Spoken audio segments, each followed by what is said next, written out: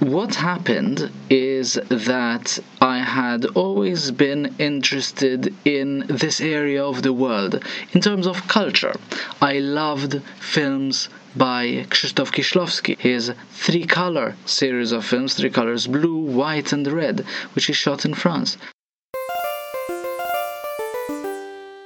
So I didn't know Poland at all. And when I met my wife and I traveled for the first time to Poland, I was a little bit nervous because I thought, okay, now she's coming home with a German boyfriend. Who knows what might happen, right? I don't know.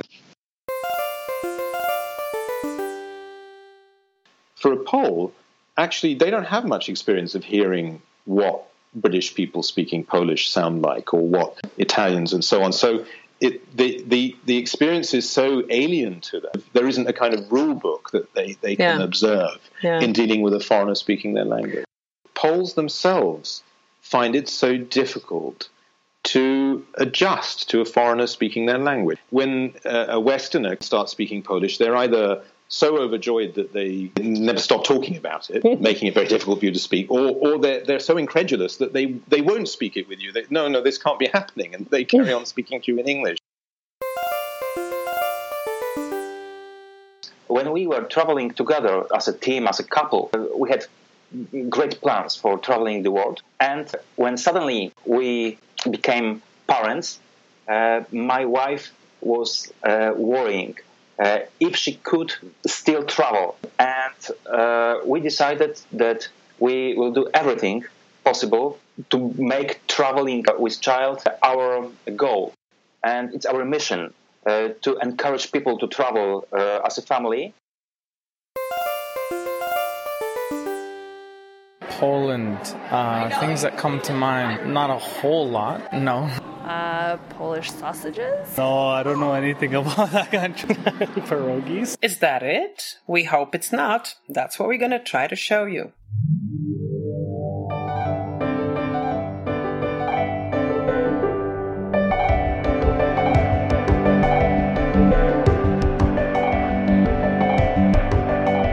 Welcome to Polcast, Pole and all that jazz.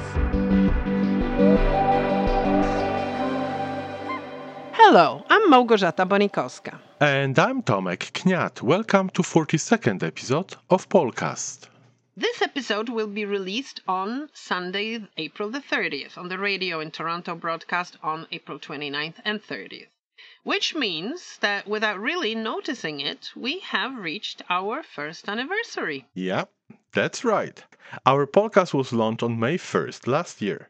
The official launch ceremony took place in June at the Polish consulate in Toronto, of which we have very fond memories. That's true.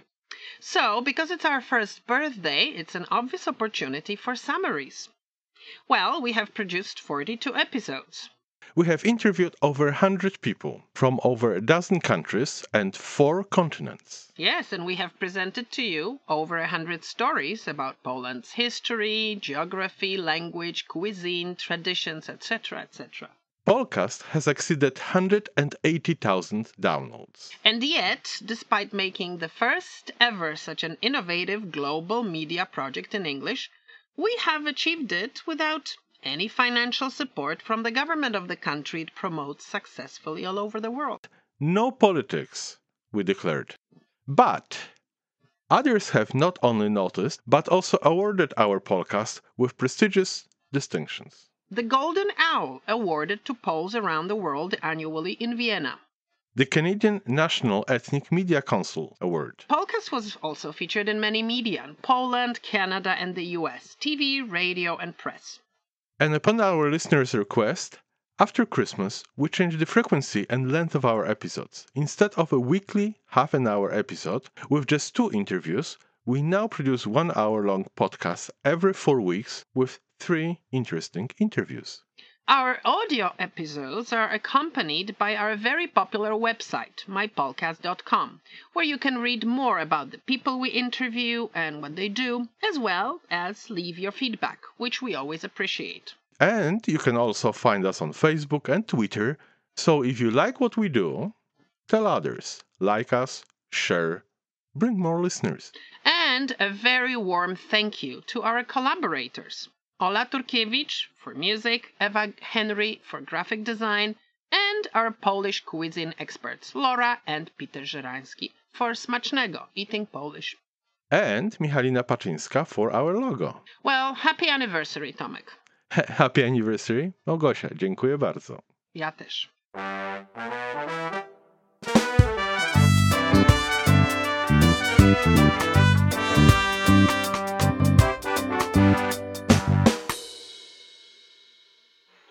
Smacznego, we're here talking about our love for eating Polish. My name is Peter. And my name is Laura. And we wrote 2 heritage Polish cookbooks called Classic Polish Recipes and Classic Polish Desserts, where all the recipes have been handed down from previous generations. But updated for modern kitchens, so no more pinch of this or glass of that. Today we're talking about apple raisin cake, an easy, mouth-watering dessert that works all year round. I remember my mom telling me that many classic Polish baked goods trace their roots to rural villages and farms, where the seasons and the harvests dictated what landed in the kitchen and on the table every week. In our modern world of upscale grocery stores, most recipes can be prepared year-round. Ingredients are transported from wherever on our planet they are plentiful to wherever they are scarce. So seasonality has become less of an issue. Of course, if you want to buy local, farmers markets are the way to go for freshly harvested and locally grown items. And yes, they often do taste better, at least to us. These days, apples are available just about all year round. And apples go especially well with cinnamon and walnuts. I looked up these 3 ingredients together on the internet, and I found recipes from Poland, Israel, Australia, and Egypt, just to name a few. Apple raisin cake is one of our absolutely favorite desserts and one that we often prepare for sampling at book signing events. Laura makes it in mini cupcake size, and it works beautifully. It's very easy to prepare, and the recipe is foolproof. And it doesn't hurt that it's super popular with all our friends. To start, you'll need butter, sugar, eggs, flour, baking soda, cinnamon, raisins, chopped walnuts, and of course 4 cooking apples peeled and shredded. Granny Smith, or any variety that's not so sweet, would be a great choice. Beat the butter with the sugar until creamed. A standing mixer is perfect for this job, but if you don't have one, a hand mixer will work just as well. Add the eggs and beat some more. Add the flour, cinnamon, baking soda, and beat 3 more minutes. Fold in the fruit and walnuts. Then pour the finished batter into a high, buttered and floured 10-inch spring-form cake pan and shake it around for even distribution. Bake it at 350 degrees Fahrenheit for 60 to 90 minutes. The aroma from that kitchen will fill the whole house and make everyone come running to check it out. Test the cake at 60 minutes for doneness. I usually stick a toothpick in the middle, and if the toothpick comes out almost dry, the cake is done. Take it out of the oven and let it cool for 15 minutes before releasing the pan. You'll get 12 to 16 portions depending on size of slices and how hungry your guests are. The full recipe for this cake and information about our heritage cookbooks is on our website, www.polishclassiccooking.com. Just scroll down to the article on August 15th, 2014. Smacznego!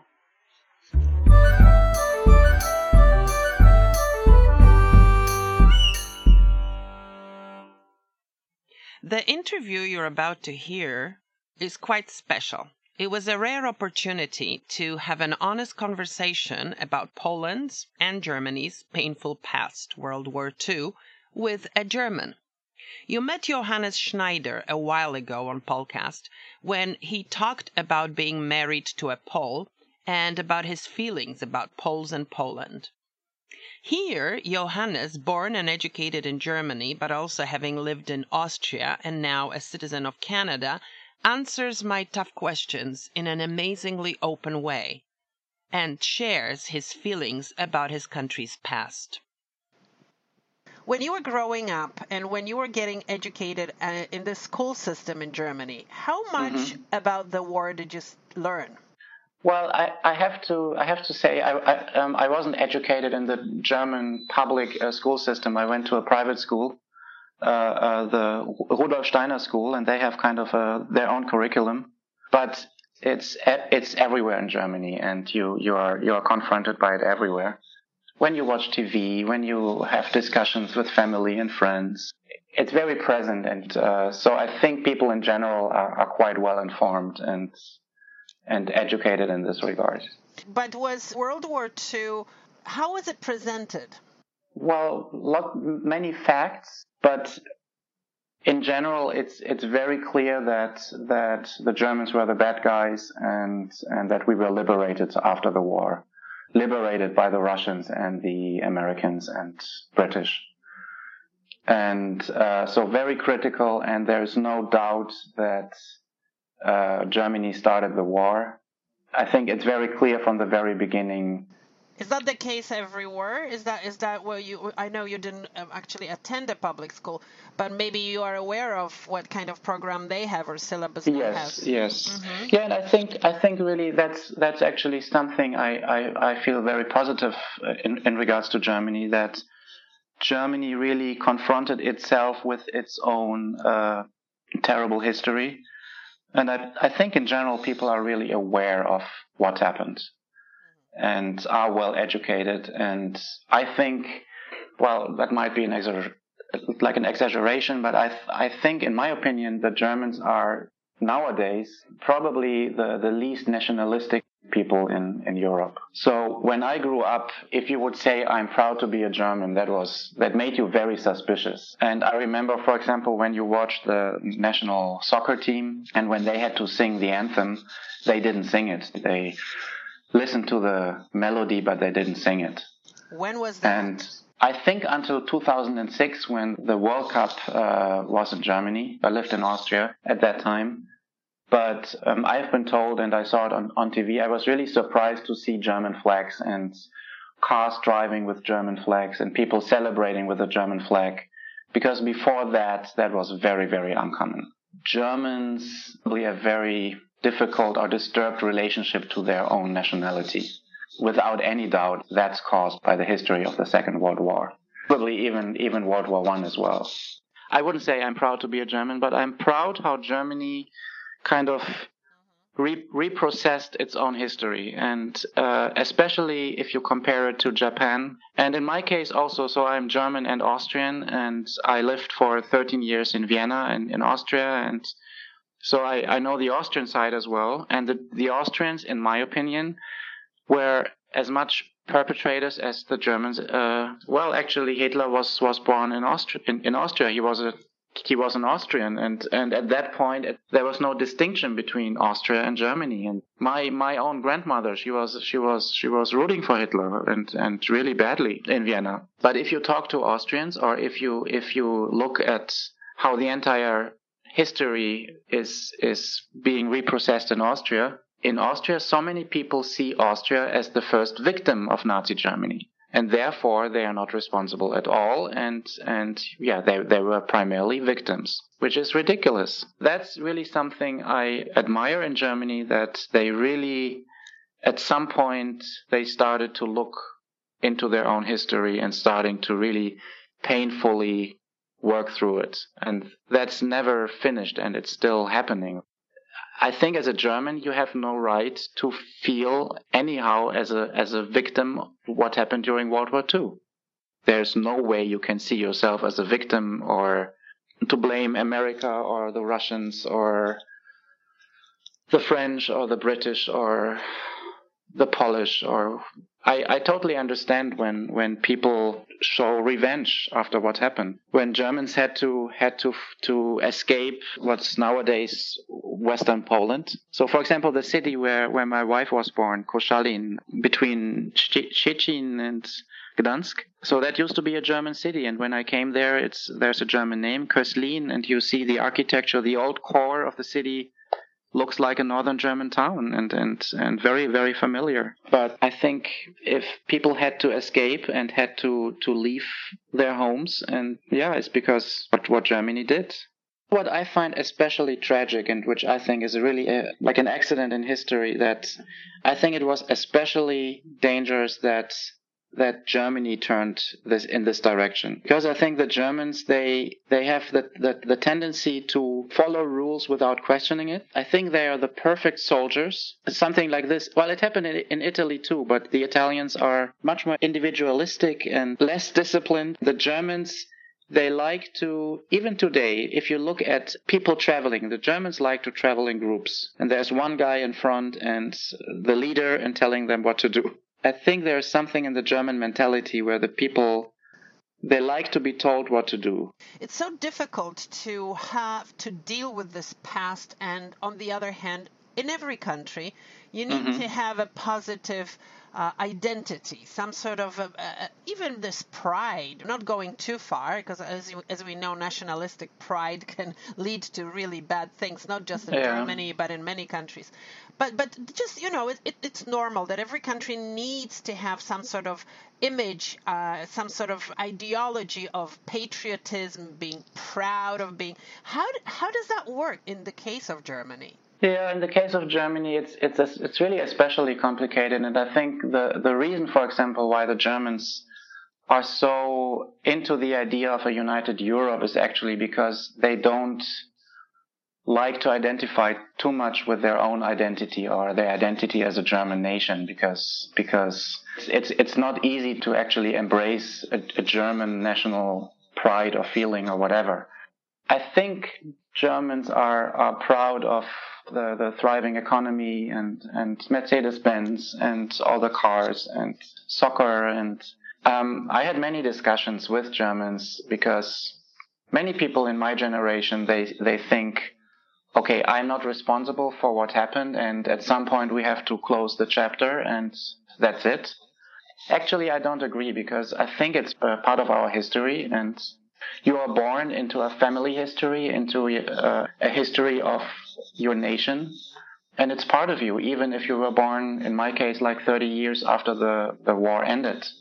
I think if you are proud of German culture, of Goethe and Schiller and all the composers like Beethoven and Richard Wagner and Bach and all the thinkers, and if you're rooting for the German soccer team during Euro Cups and World Cups, you cannot deny that World War II and the Holocaust and all what happened is also part of our heritage and also part of our history, and I think you have to be aware of it. In my case, I personally don't feel responsible for it, but if I look at my family's history, there are some bright spots, but also some very dark spots.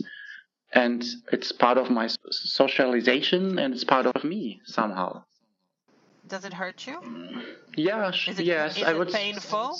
Somehow it is, yes. And I remember from school we visited the concentration camp of Buchenwald.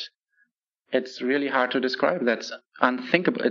I somehow feel responsible as a German, but somehow also just as a human being, because how can people treat other human beings like that? It's beyond everything you can imagine.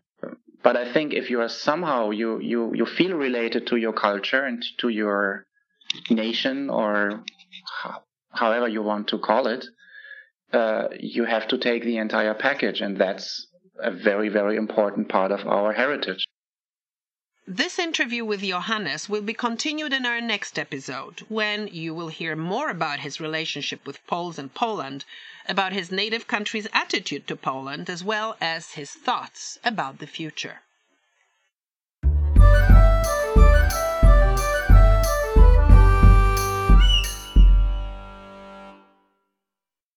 As in every episode, we ask non-Poles about their observations about Poles in Poland. Roberto lives and works in Poland as a radio journalist. Today we have Roberto Gania. Roberto, please tell us a little bit about yourself before you came to this country. Of course, I'm Roberto. I'm Maltese. For people who do not know, it's, if you think of Italy as a boot, it is right under the Italian boot, which is only geographical. When I first came to Poland in the year 2004, both Malta and Poland had just joined the European Union, and as a young man I wanted to learn about this new group of countries. My country had joined the European Union, and I wanted to learn more about it. Poland was one of the countries that joined the European Union. Why Poland? Funny question. What happened is that I had always been interested in this area of the world in terms of culture. I loved films by Krzysztof Kieślowski. His three-color series of films, three colors, blue, white and red, which he shot in France. Another Polish artist was Roman Opałka, who I only happened to learn of when I was visiting Paris in another area, in another artistic area.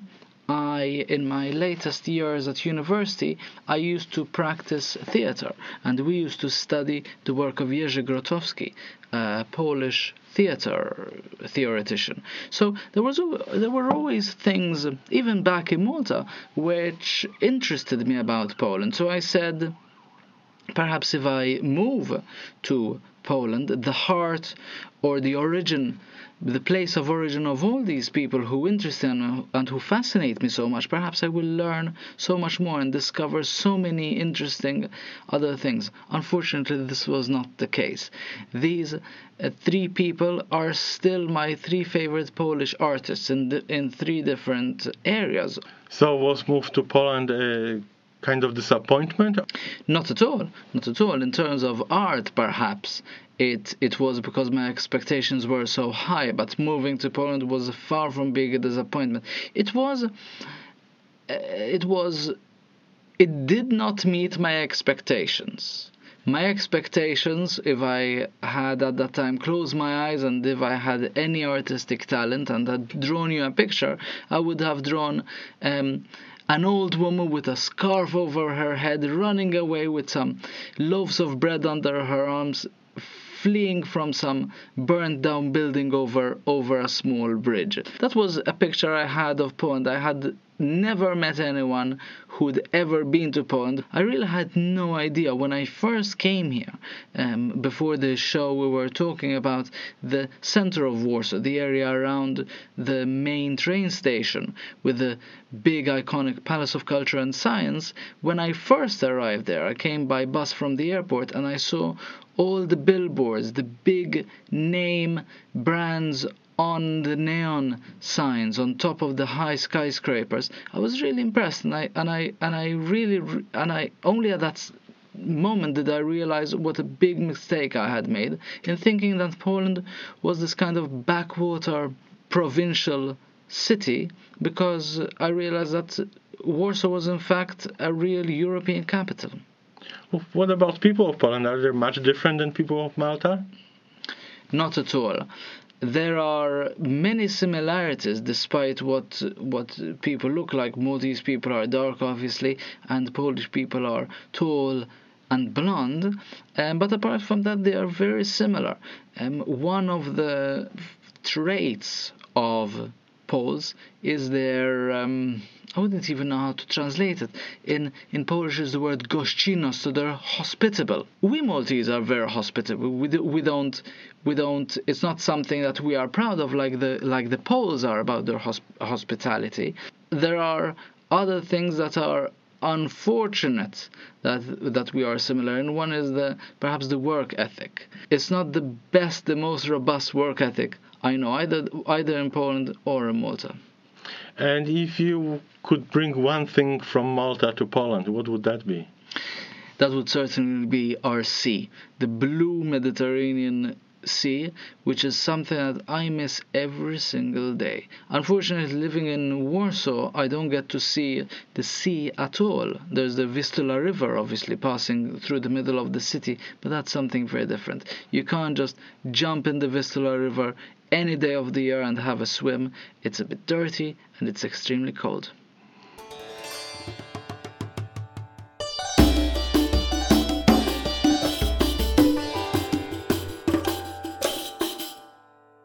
Powiedz, jak się przygotowujesz do świąt.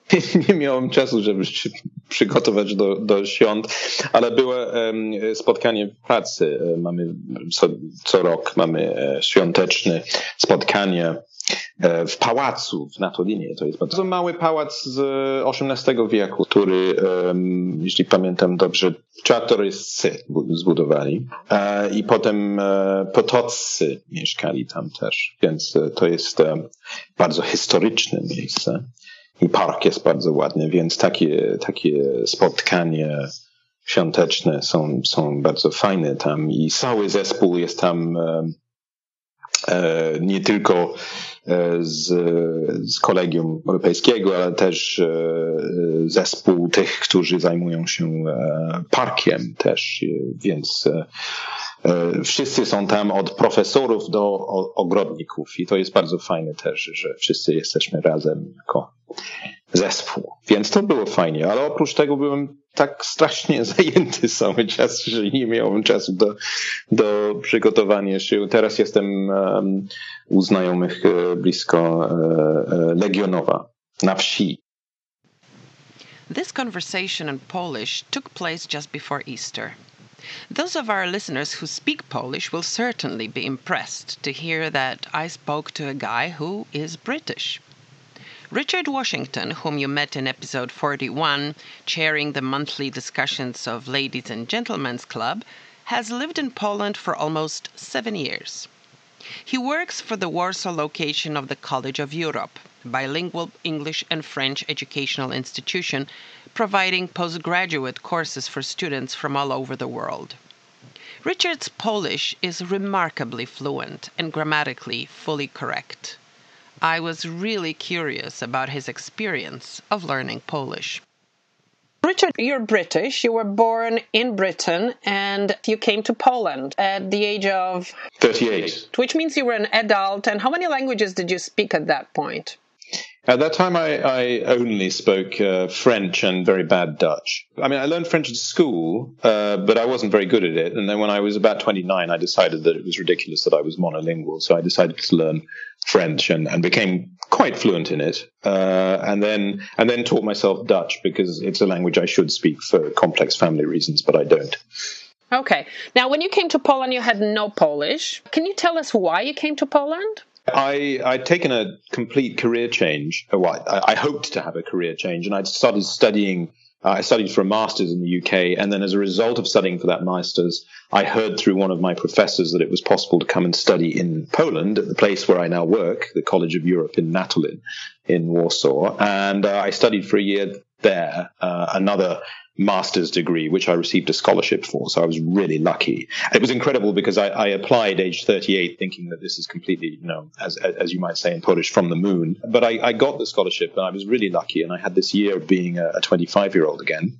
But my plan was not to stay. My plan was kind of vague notion that I could go and work in Brussels, maybe in lobbying or something else, work in the European Parliament, maybe as an assistant to an MEP, that kind of thing. That's what I hope to do, hence the French as well. And then I got a job working in the academic department of the college that I now work in. And the rest is history. I've stayed. I'm really interested in the story of your study of Polish, of your learning of Polish, because your Polish now is really impeccable. Like, you do all the right things. Your pronunciation is amazing. Your endings are fine. Everything is perfect. How did you get to that stage? And when did you get to that stage? It's probably hard to actually pinpoint it, right? Because it's a process. But at which point in time did you feel that you were okay? Well, it was a very long journey. And as I often say, if I knew how long it was going to be, I don't think I would have started, but luckily I didn't know quite how long the journey was going to be when I set out. When I first came to Poland, I had what were called survival Polish lessons. So I learned to say one or two things like a beer, please, or taxi, and that kind of thing. So I could at least get around. But I didn't really take to the language, and to be really honest, I didn't really like it. I found it strange to hear. I couldn't hear any music in it. It was just a lot of consonant sounds. And I think that's often the reaction of foreigners when they first hear Polish.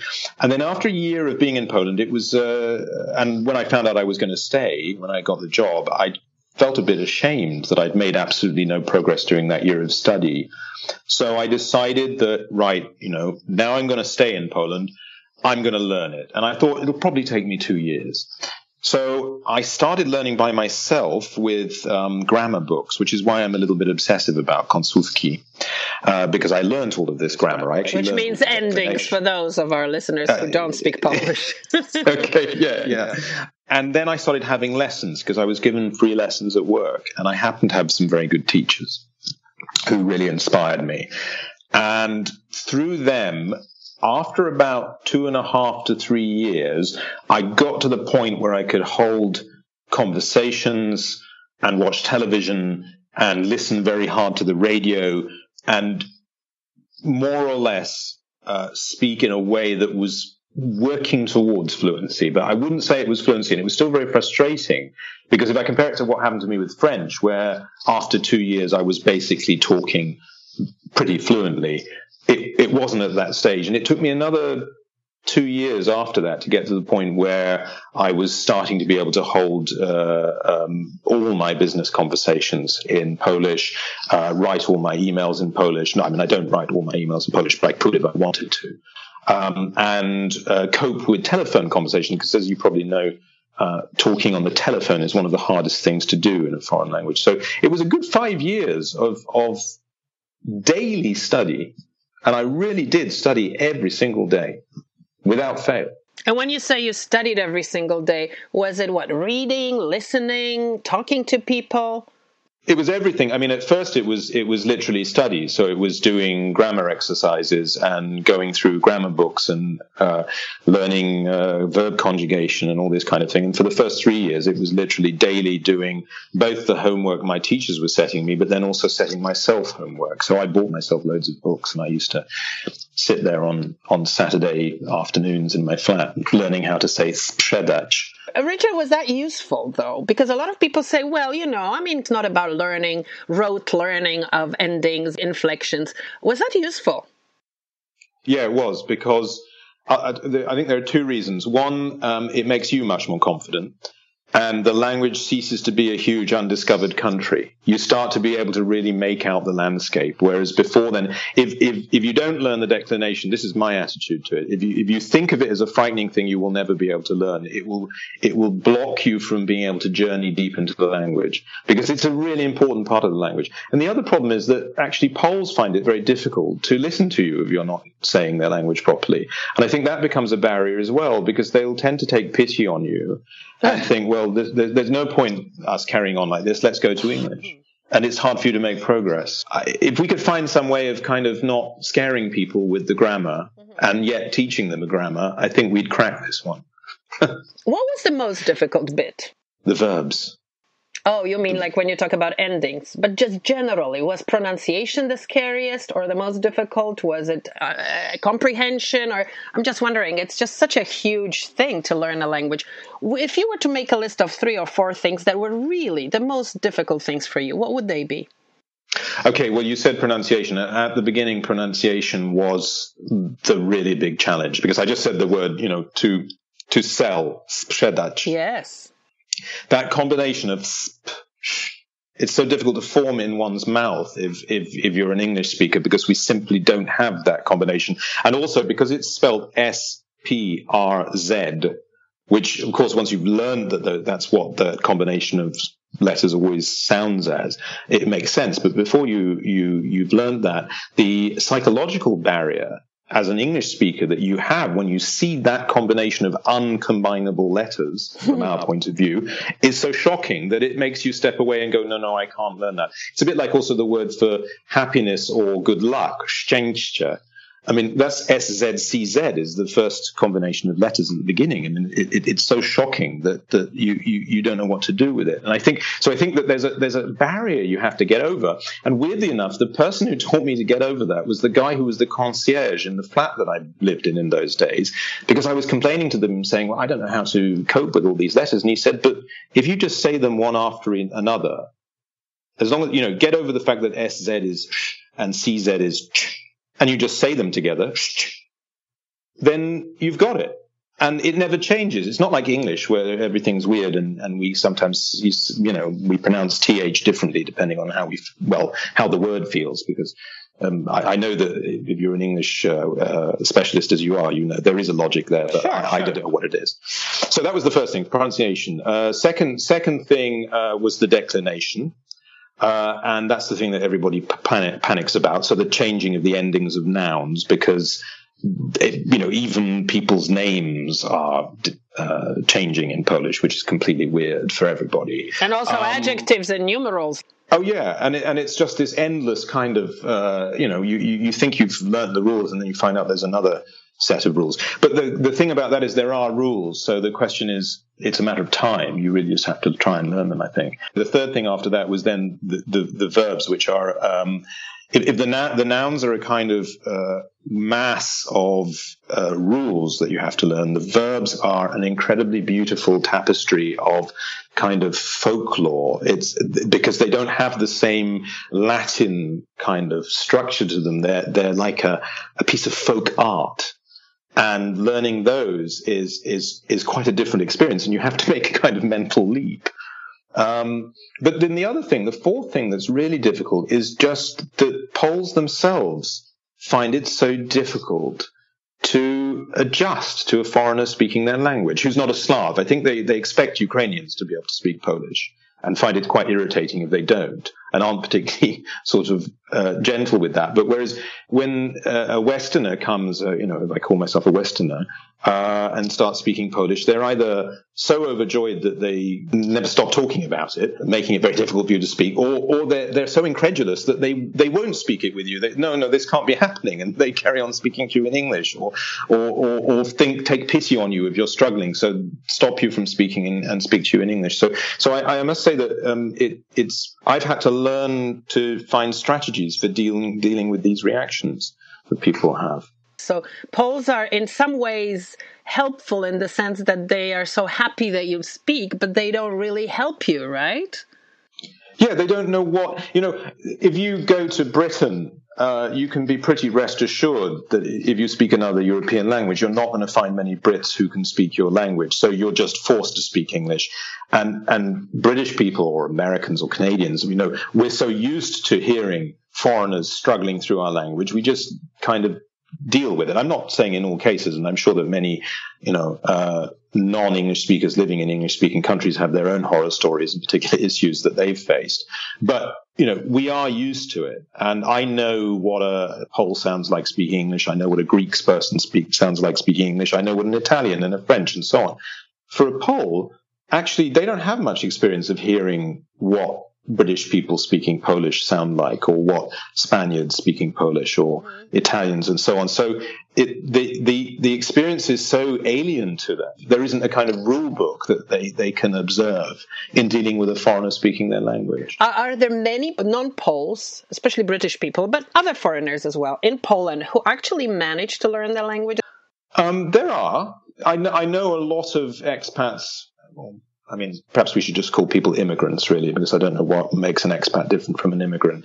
Living in Poland who don't, and who are convinced it's too difficult. And I know a lot of people like that. Having said that, I do meet some people who've really mastered it. And then I meet other people who've done this extraordinary thing, and I have enormous respect for them, where, they didn't have all the advantages I had, where I had teachers for free. I also earned a reasonable amount of money, so I was able to pay for extra lessons or so. And I know people who've come over and have worked in service industries, or have, I know one guy who runs a Christian mission, and he's learned to speak Polish and speaks it quite fluently, but it's full of mistakes, and it's not grammatically correct, but he has assembled for himself a Polish that works, that is communicative, and he can hold his own in a way with a kind of confidence, which I'm quite envious of, because I stand there when I'm speaking worrying about making lots of mistakes and hearing myself making them and kind of going, oh, damn, I got that ending wrong. Oh, no, I said the wrong verb. And he doesn't care. He just talks. I saw you on television being invited to do an interview in Polish about Brexit. How do you cope with those situations? Because that must be very stressful. It is very stressful. When I first did a radio interview, I remember I did it with a very nice interviewer, and he helped me a lot. Occasionally I couldn't find words, and he intervened a few times when I was drying up. The adrenaline is very high when you're doing an interview like that. So you're just totally focused on getting a sentence out. And your brain works so fast in those circumstances that sometimes you realize that if you carry on down one particular thought, you're going to hit an area where you simply haven't got the vocabulary to express what you want to say. So you kind of cut yourself off and find another rather roundabout way of saying what you wanted to say, or simply change the subject so you can say something which you've got the vocabulary for. So there is a certain amount of acrobatics you have to do. And after these kind of interviews, I am absolutely exhausted. The television one you're talking about, it was only 8 minutes long. I felt like I'd been talking for 4 hours when I came out. I was so tired after having done it, which is actually, it goes back to something when we were right at the beginning of this talk, you were very complimentary about my Polish, but when I'm speaking it, I don't feel so satisfied, maybe because I'm a bit of a perfectionist, but also because it's a lot of hard work. I'm having to really, really work hard. I'm sure many, Poles living in Canada who've learned English also have that experience, that they're having to work very hard. Do you think you still have a lot to learn? Yeah, I do. I was reading an article in Rzeczpospolita. It's the kind of center-right newspaper. I was reading it today. It was about the recent goings on in the governing party, and it was written in this extraordinary style that was both very erudite and very colloquial at the same time. And I realized that I was thrown by the erudite vocabulary and the very colloquial vocabulary. So I realized that there are whole continents of vocabulary which I just don't know, which I still need to learn. So that would be lovely if one day I could just pick up any book or anything and just be able to read it. I have the same problem when I try to read novels in Polish. I've learned Polish very much from reading newspapers and watching television, and there are whole areas of vocabulary which I simply don't know.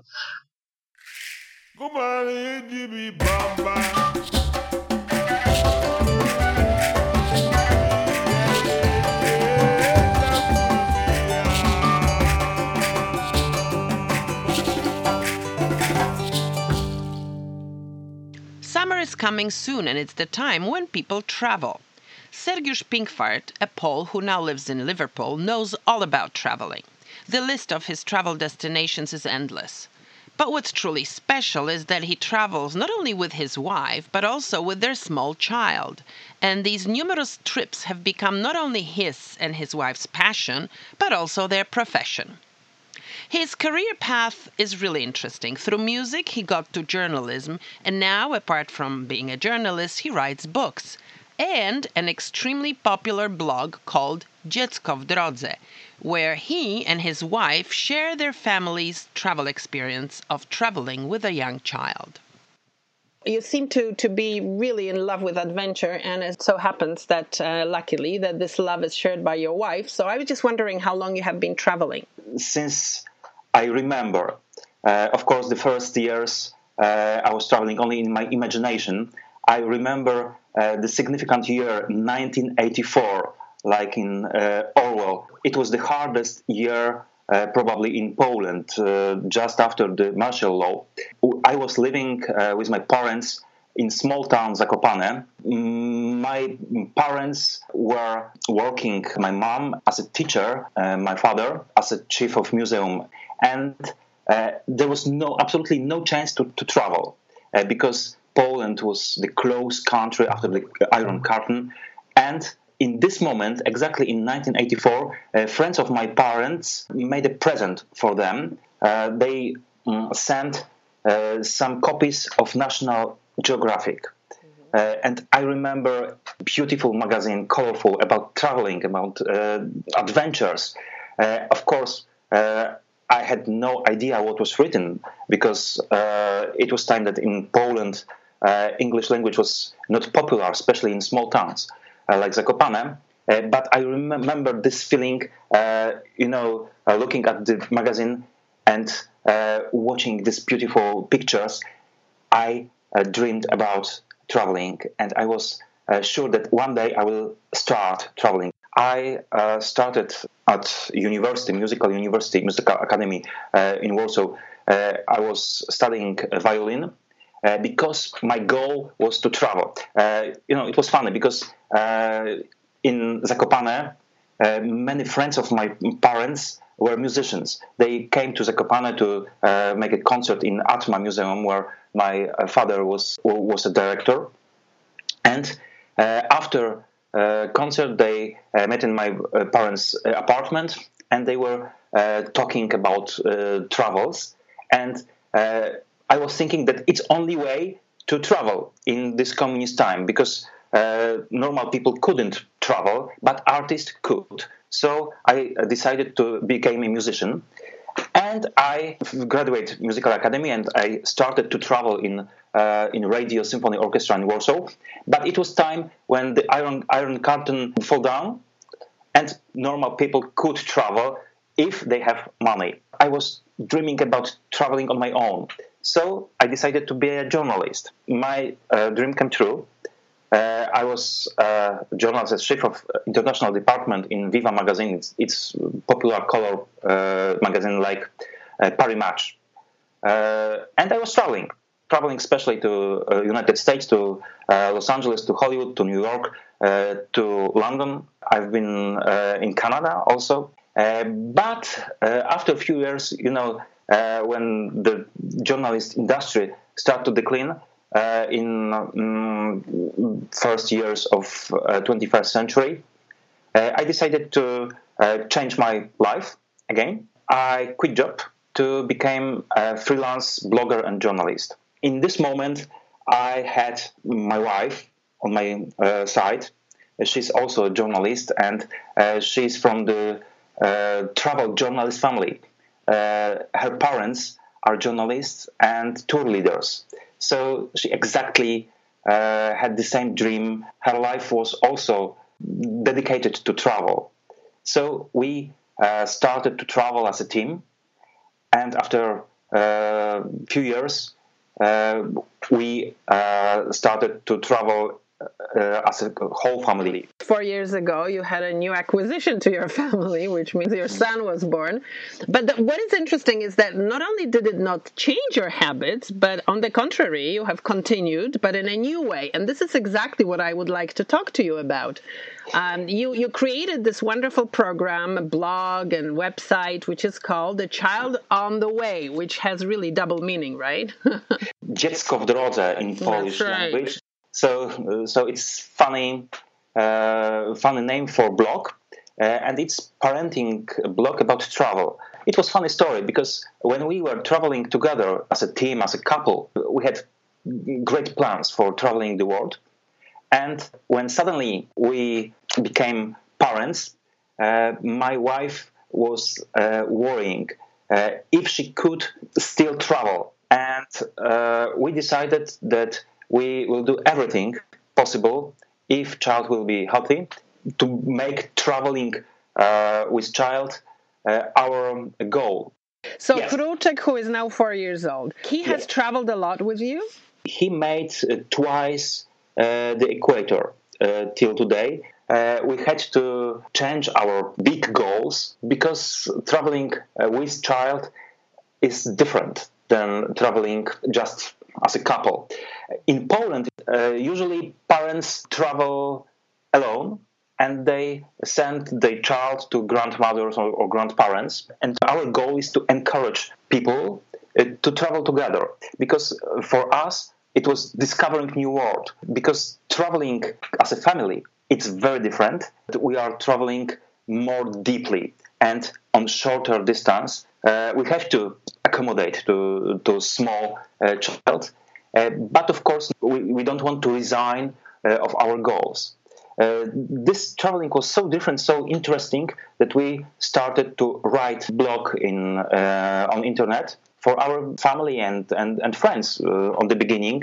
And suddenly we discovered that this blog is very popular in Poland. Maybe because we are journalists. We are not interested in writing only about personal things. We treat our blog like a magazine, because we want to discover the world on our own, and we want to write about our experience through the eyes of parents. So you do give a lot of advice to people who've never done it before.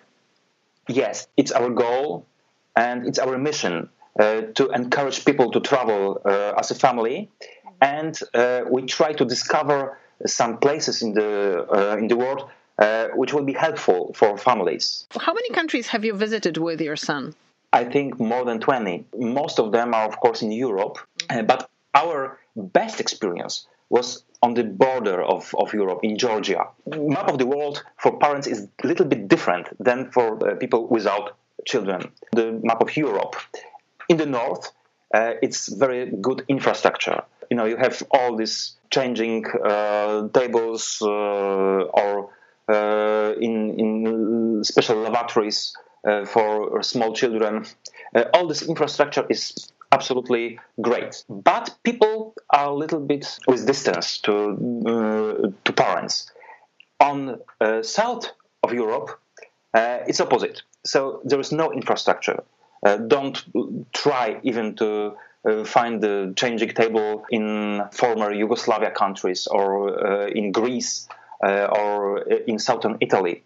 No way. But people are extremely friendly and no problem. You can take your small child everywhere and sit in the restaurant or in the bar till late night. Georgia, it's southern country. People are so friendly for families. I suggest don't go to Georgia without a child. If you try to visit Georgia with a small child, you will be so privileged. Everyone will treat you so friendly. People love children. Mm-hmm. And our son was 8 months, I think, when we've been to Georgia.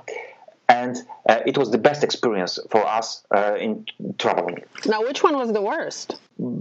Probably Germany was the country where we felt a little bit that it would be better to be without a child. Sometimes Poland, it's unfriendly for families, but we work on this, and we last summer we've been traveling around Poland because we had a special project on our blog in cooperation with Ford companies.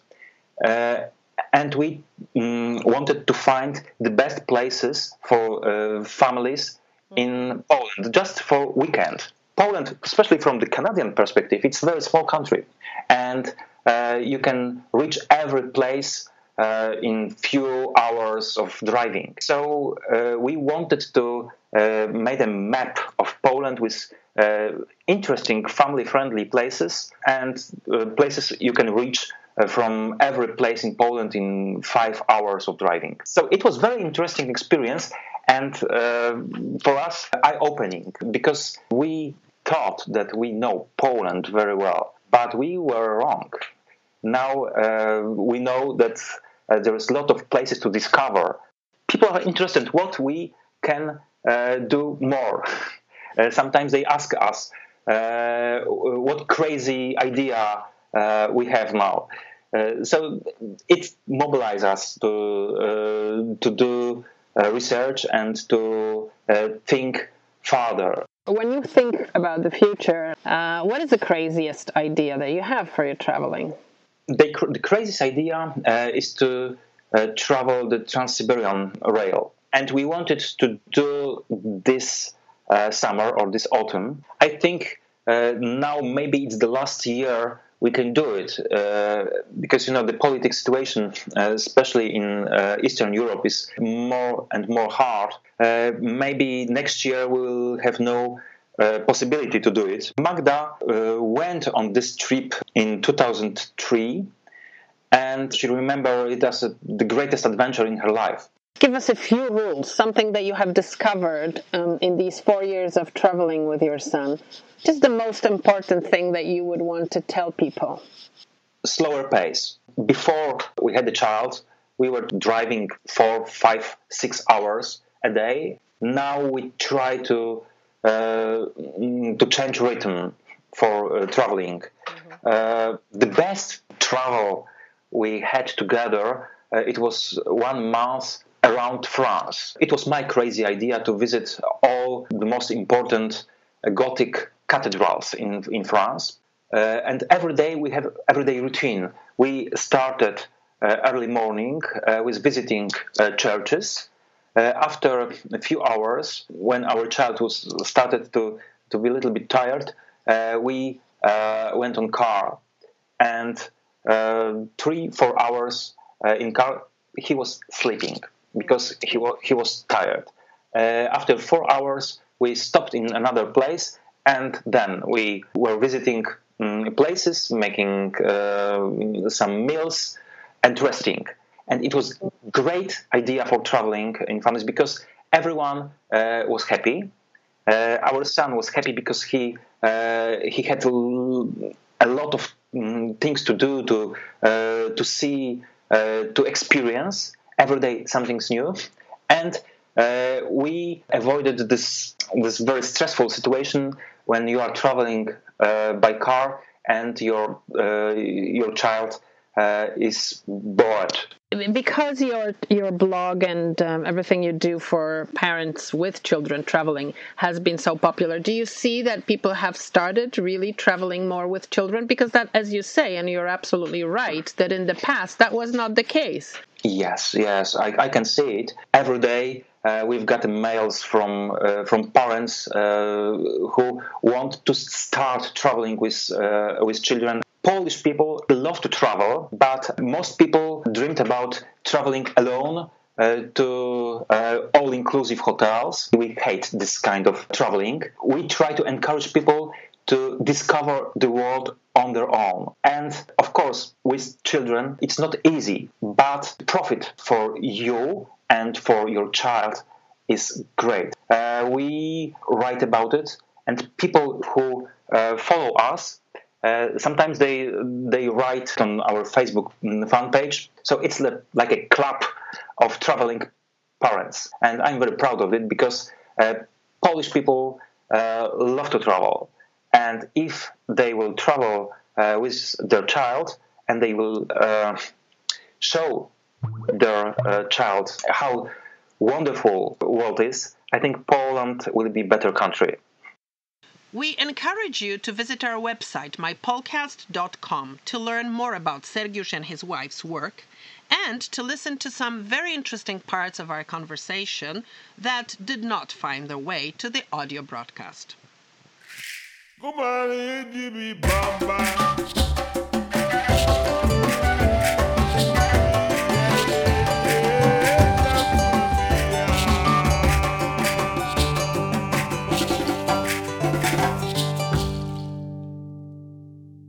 In the first year of our podcast, as we said, we have covered a large number of stories and presented to you many amazing people.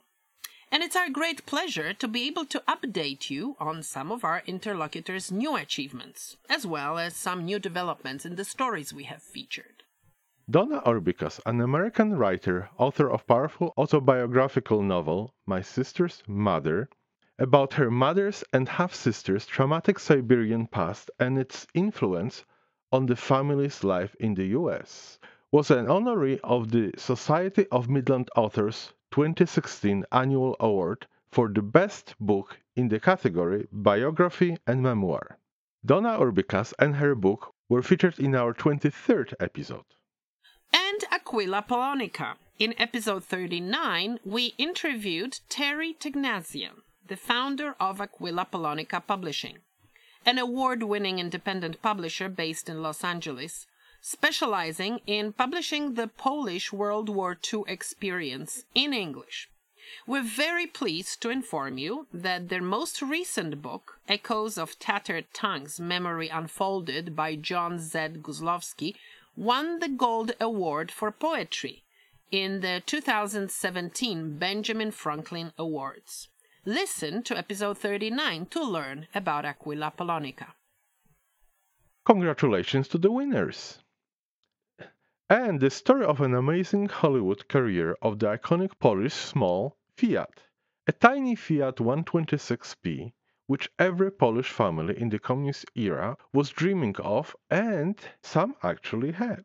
As we told you in episode 35, Hollywood star Tom Hanks himself expressed admiration for this little funny car, posting photos of himself with one from Budapest and then two other. They went viral. Polish fans decided to buy one for their idol. A Polish woman from the very town where the factory was located organized a fundraising campaign through the fan page Bielsko-Biała for Tom Hanks. And now we learn that the campaign got huge and turned into a massive charity drive. The community in the town of Bielsko-Biała, where Fiat's 126 used to be produced, raised quite a lot of money, but eventually the car for Hanks was paid for by a well-known Polish race car driver, Rafał Sonik. The other money raised will be going to the local pediatric hospital. Last weekend, there was a huge ball in Bielsko-Biała with Tom Hanks talking to all the guests via satellite connection. Okay, hey, look, everybody, this just in. There's a big ball going on. You're collecting money for the pediatric hospital in Bielsko. I'm an American. I don't know if that's the pronunciation, and I don't speak any Polish other than fantastycznie. So Monica has gone nuts on this Fiat 1260 that looks like I'm going to have to drive at some point in my life. Thank you. Crazy. Hanks will be getting his own small Fiat in May in Los Angeles, where it will be transported for free by LOT Polish Airlines.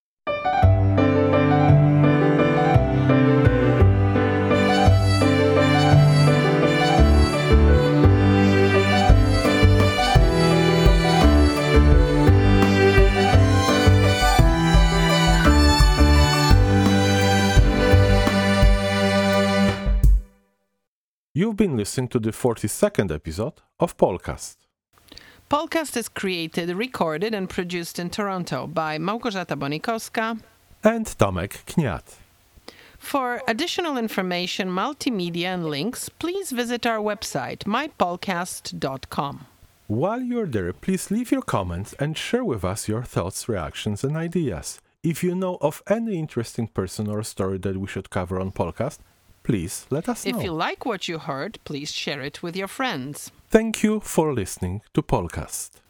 And we leave you with a song known to all, one of the most famous pieces by Leonard Cohen, in its Polish version, translated and sung by legendary Polish artist, writer, journalist, singer and poet Maciej Zębaty.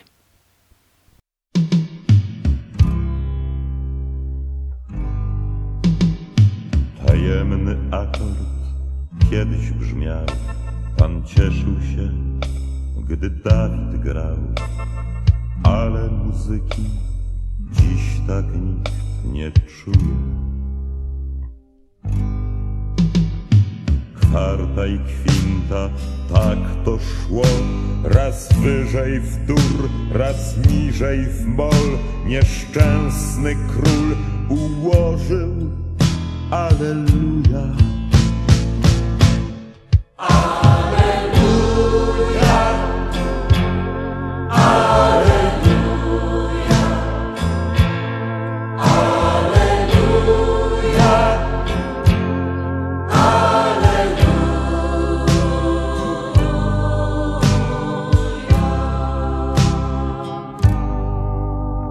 Na wiarę nic nie chciałeś brać, lecz sprawił to księżyca blask, że piękność jej na zawsze cię odbiła. Kuchenne krzesło tronem twym ostrzygła cię, już nie masz sił i z gardła ci wydarła Alleluja.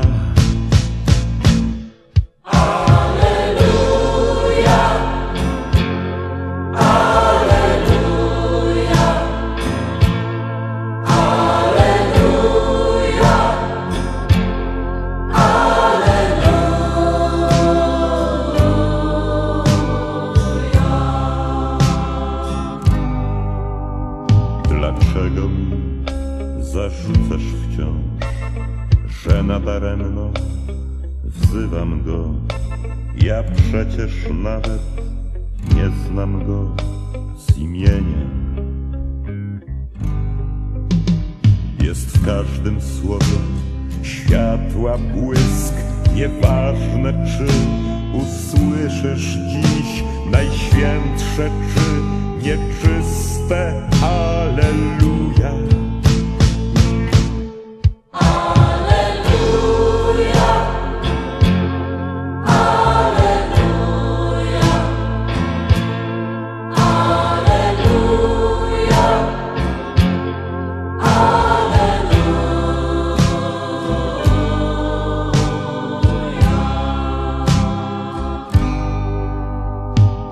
Tak się starałem, ale cóż, dotykam tylko, zamiast czuć. Lecz mówię prawdę, nie chcę was oszukać. I chociaż wszystko poszło źle, przed Panem pieśni stawię się, na ustach mając tylko Alleluja.